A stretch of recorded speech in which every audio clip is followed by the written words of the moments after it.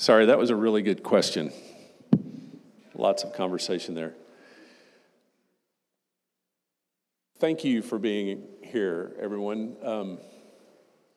My name is John Ray. I'm one of the people here at Grace, and I have a unique opportunity in that I travel quite a bit. In this past week, I engaged with 6 different churches in Texas of all different denominations and sizes, at least 6.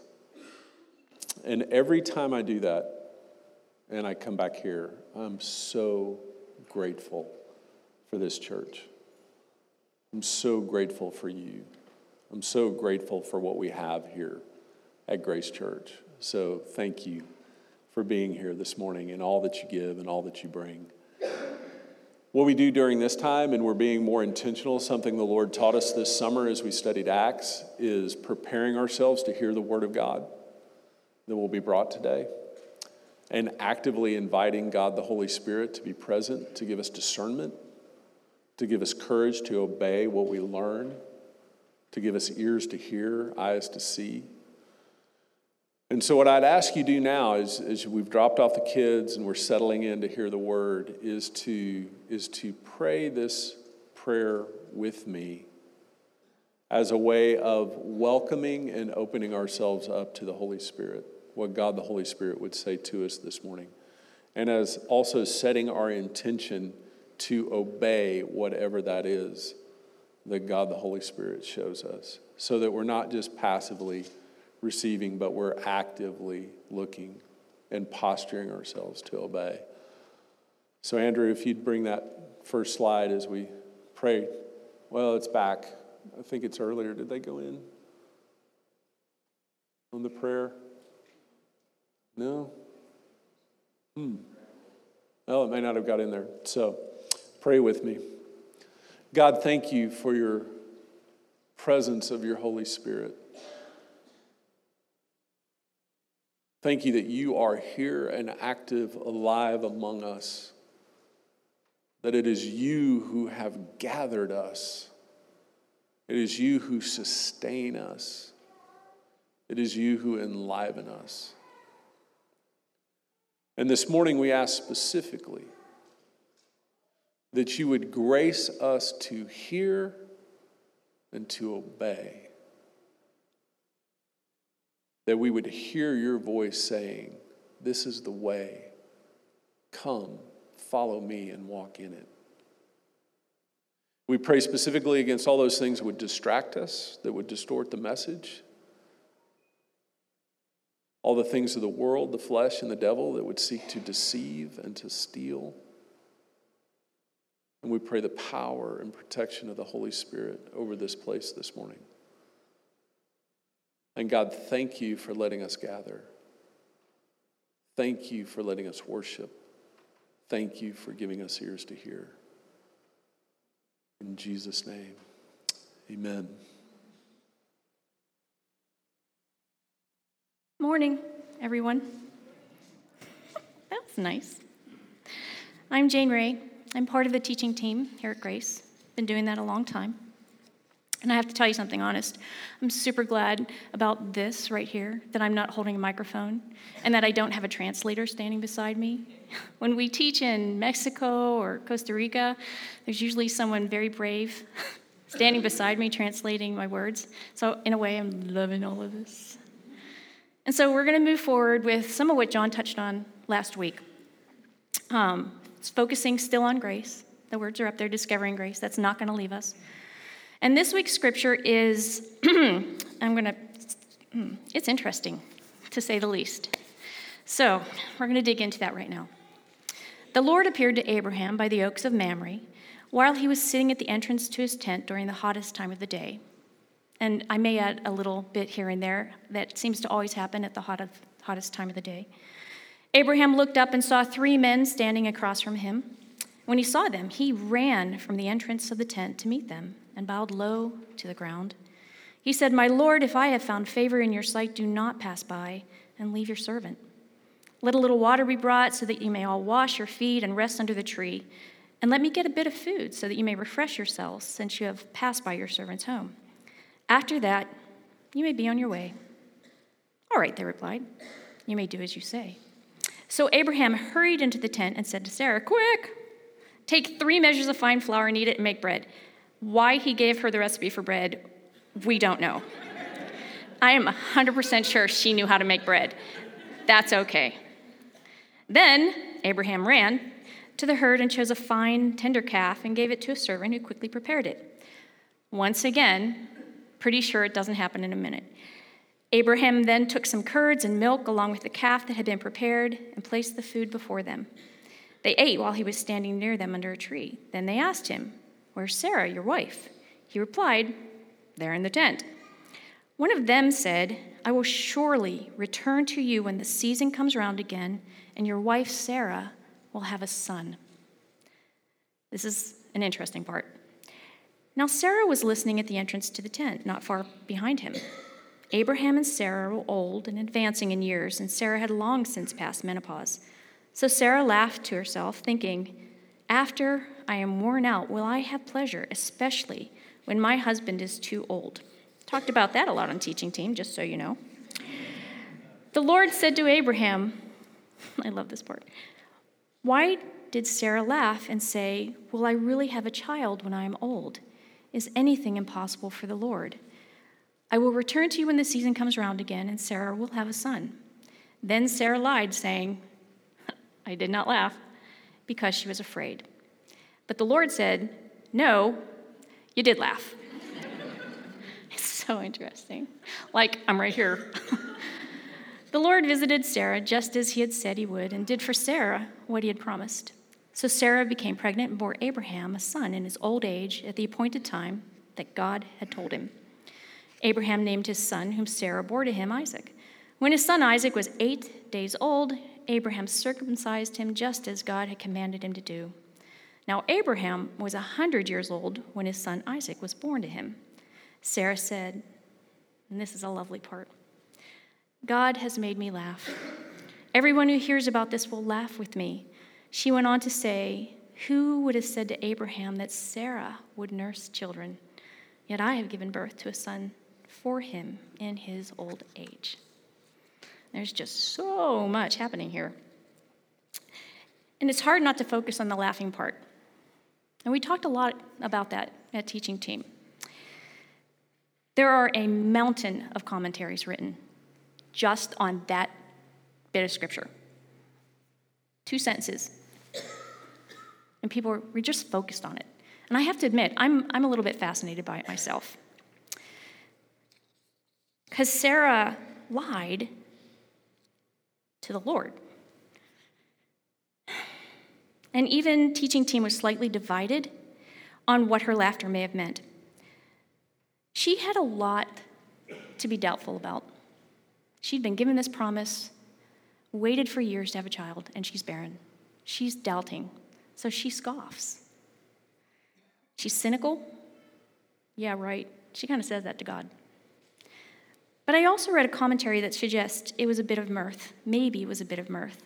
And Amy on teaching team is the only person that suggested that. Good job, Amy. But is it okay for me to say, it's okay to not know for sure on this one? And this is why. Because we ultimately know for sure that God kept his promise.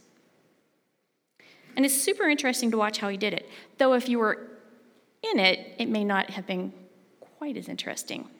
So we're going to paint a picture here at the timeline of Abram's and Sarah's life, a little bit key moments, knowing that Abram's name didn't change to Abraham and Sarah to kind of the same as Sarah until they were about halfway through their life. So first small fact, love this part actually, Abram's father was 70 years old when he was born. Definitely a different time, folks. I mean, honestly, how many people in this room know a 70-year-old first-time dad? Although, and we talked about this at teaching team, it just happened in India, so have at that. Google it. You'll see. Second, Abraham was 75 years old when God said to Sarah and him, Genesis 12, 1 through 3. The Lord has said to Abraham, Abram, go from your country, your people, and your father's household to the land I will show you. I will make you a great nation, and I will bless you. I will make your name great, and you will be a blessing. I will bless those who bless you, and whoever curses you, I will curse. And all peoples on earth will be blessed through you. Third, it was 11 years, not minutes, months, or days. 11 years later, Ishmael was born through Hagar, Sarah's maidservant. Fourth, Sarah is 89 years old, and Abraham is 99 years old when God said she was going to have a child. And Scripture proves it. Genesis 17, Abraham was 99 years old when the Lord appeared to him again and said, I am God all-powerful. In the teaching guide this week, the learning guide, there's a list of the names of God. And the question was presented, just explore this list and see what the names of God, how they can be fulfilled in our lives. So when it says here, God all-powerful, I'm all for it.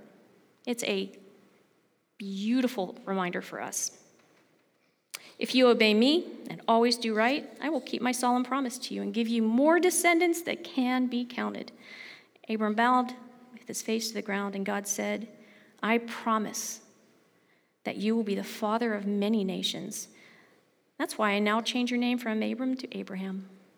I will give you a lot of descendants, and in the future they will become great nations. Some of them will even be kings. I will always keep the promise I have made to you and your descendants because I am your God and their God. I will give you and them the land in which you are now a foreigner. I will give the whole land of Canaan to your family forever, and I will be their God. Back to the timeline, fifth. Sarah is 90 and Abraham is 100 when Isaac is born. It's kind of hard to imagine, but. Sixth, Sarah lives to 127 years, and Abraham lives to 175 years of age.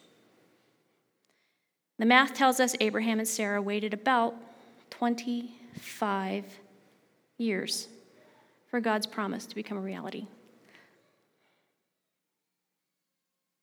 And I would ask all of us, has any one of us ever waited that long for anything with anticipation?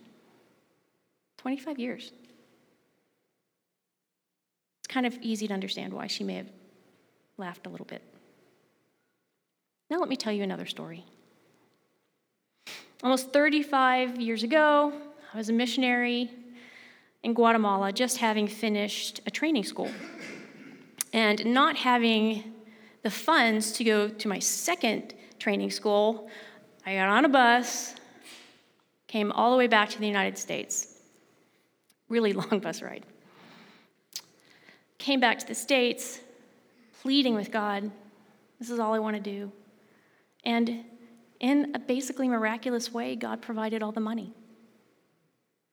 Got on another bus, went all the way back to Guatemala. And when we were in Guatemala, and I'm going through my training, we were basically in Guatemala and El Salvador. And a lot of that was handing out clothing. Love doing that, actually, to this minute, working in schools. And we had a drama team with dancing animals that we took throughout El Salvador, even onto active military bases. Literally, I'm a dancing rabbit. For a season. And I'm going to sing a little bit of the song because it's still in my head. It's never going to leave me, right? And I'm this huge rabbit costume. I have to tell you, the wingspan, the span of the ears was just enormous, right? Big, huge eyes and hat. I mean, it's all fur. I'm painting you a really good picture here. And it goes, the time has come for you. You must decide what you will do. Da-da-da-da-da-da-da. The time has come for you. And everybody loved the rabbit. I was everybody's favorite. You never know what God's going to tell you to do someday. I'm just saying that. And I remember a day when I was having a moment with God. I was laying in my bunk bed, and I still remember this. I was laying in my bunk bed. I was listening to U2 Joshua's Tree on my Walkman. Yes, I had a Walkman. I know, I probably still have the headphones to that Walkman. You can't kill them. So one thing, they're still around. And I said to God, with my whole heart, God, there's absolutely nothing that will separate me from you. I love you so much. I'm so grateful. And I meant every word of it. So much so that it was and still is for me an amazing moment of commitment. It wasn't just emotional, it was everything. 25 years later, I'm in an idyllic location in Norway with my family. A small cottage in the countryside. It's winter and the pond is iced over and the trees are sparkling. It really was that beautiful. And I'm having a moment with God. And I'm laying in bed in a small room. And I said to God, I want a divorce. You hurt me. This hurts so much. And I trusted you because you could have saved her, and you didn't. And I'm done. You coulda, shoulda, woulda. You didn't. I am done. And it felt really good to be done. You know, it's hard to trust God when your greatest fear becomes reality. And mine did. And I'm standing before God, and I see him, and I'm literally handing him papers, ready to walk away. And never, ever look back. This was definitive. The thing about divorce is it takes two people, or two, to make it happen. And God looked at me and told me something I needed to hear. He said, I will never leave you. I know this hurts, and I will never leave you.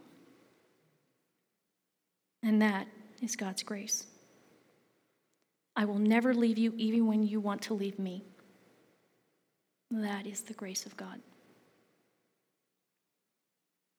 Abraham was 75 years old when God said in Genesis 12,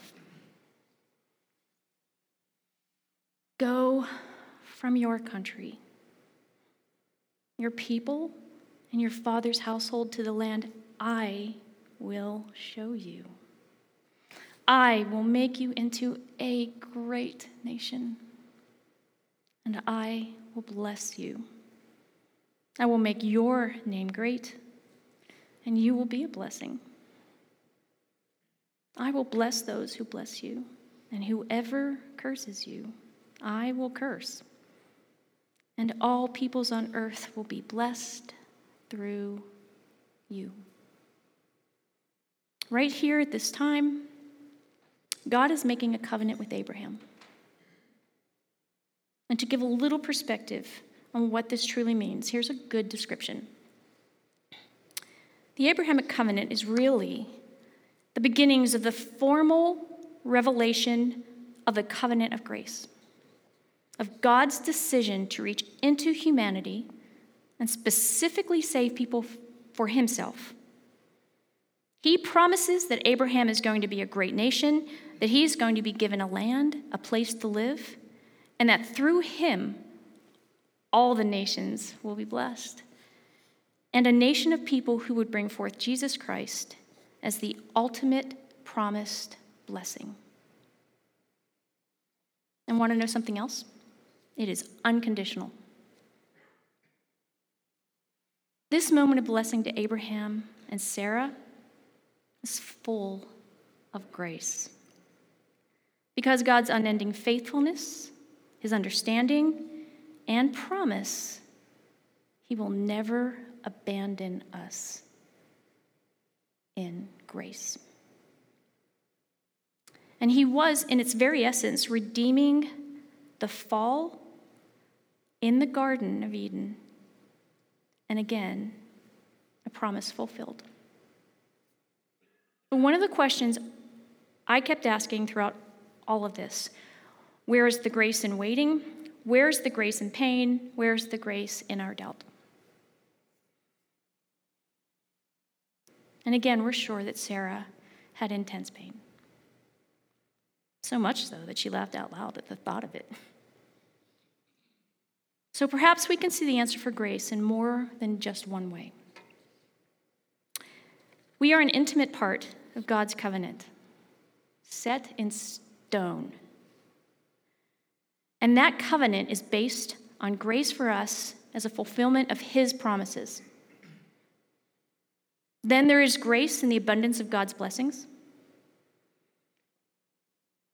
His promises tell us that he will never leave or forsake us. Unconditional, never. And I believe there is grace in the examples of the faithfulness to us, even if it takes a really long time.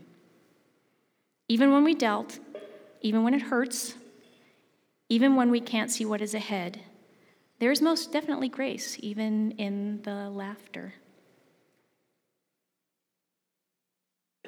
And there's grace for that young girl, full of hope, lying in a bunk bed in Guatemala. And there's grace for that mom missing her little girl, walking those snowy roads in Norway.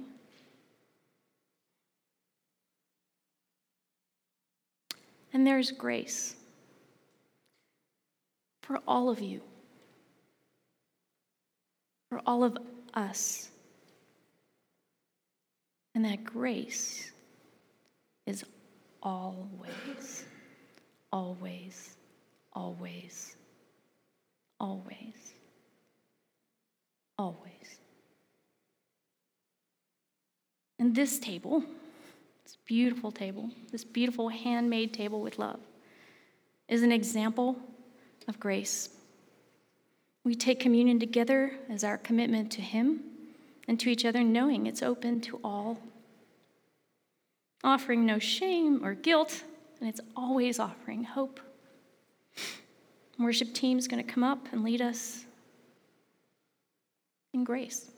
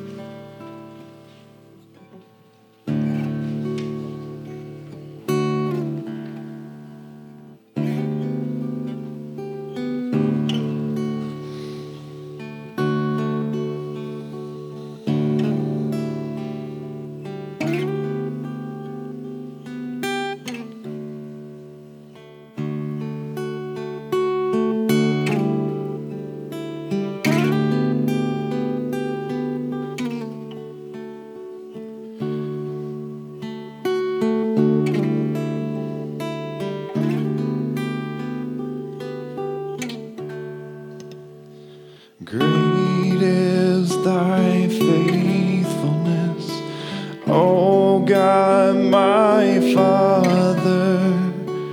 There is no shadow of turning with thee. Thou changest not thy compassion, they As thou hast been, thou forever will.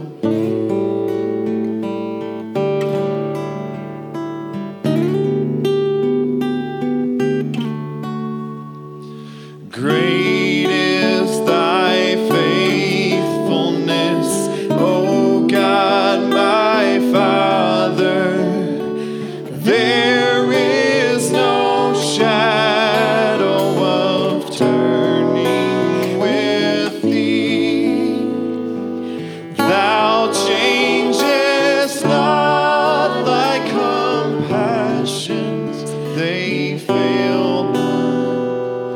As thou hast been, thou forever will be. Great is thy faithfulness. Great is thy faithfulness. Morning by morning, new mercies I see. All I have needed, thy hand hath provided. Great is thy faithfulness, Lord, unto me.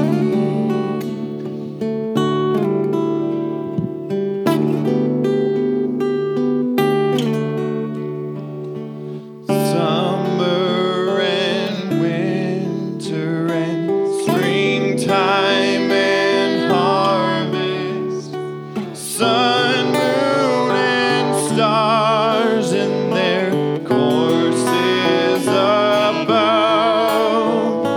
join with all nature in manifold witness to thy great faithfulness, mercy, and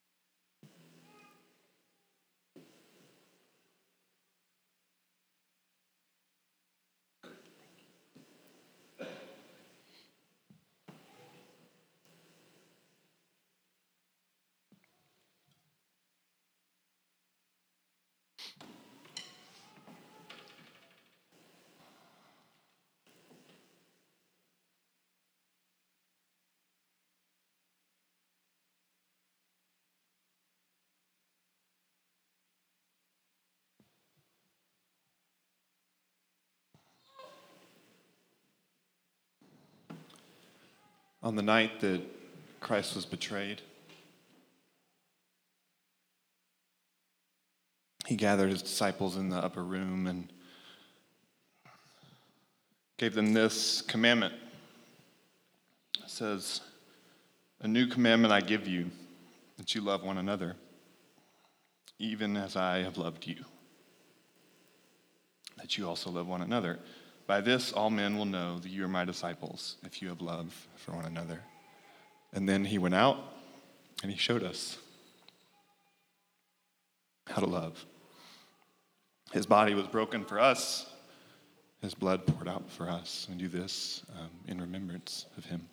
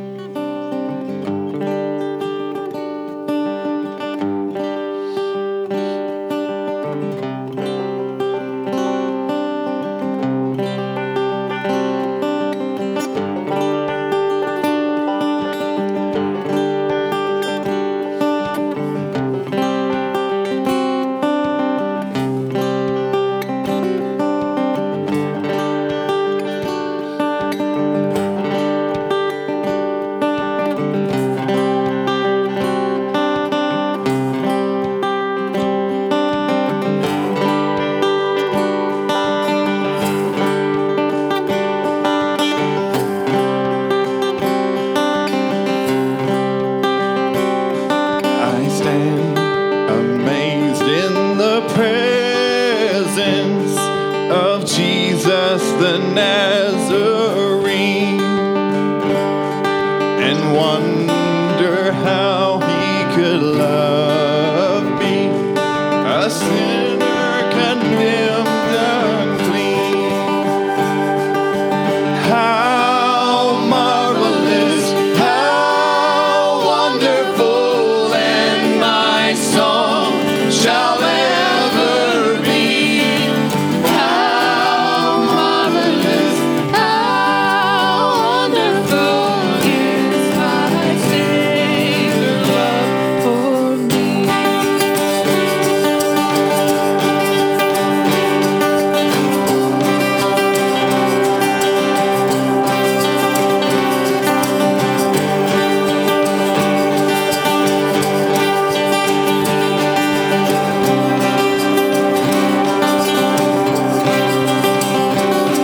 He took my sins and my sorrows. He made them his very own. He bore the burden to Calvary and suffered and died alone. How marvelous, how wonderful, and my song shall ever be. How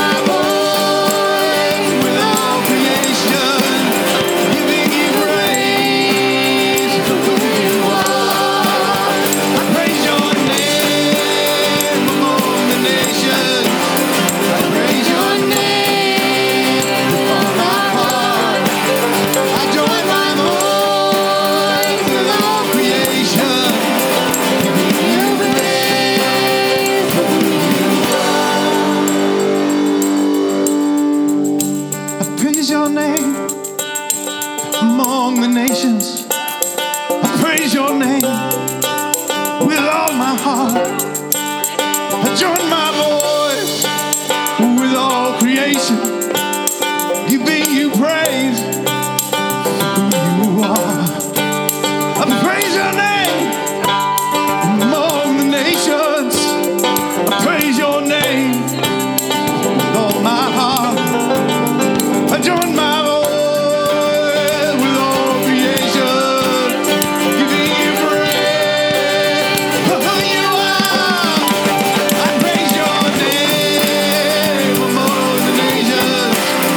I praise your name with all my heart. I join my voice with all creation, giving you praise.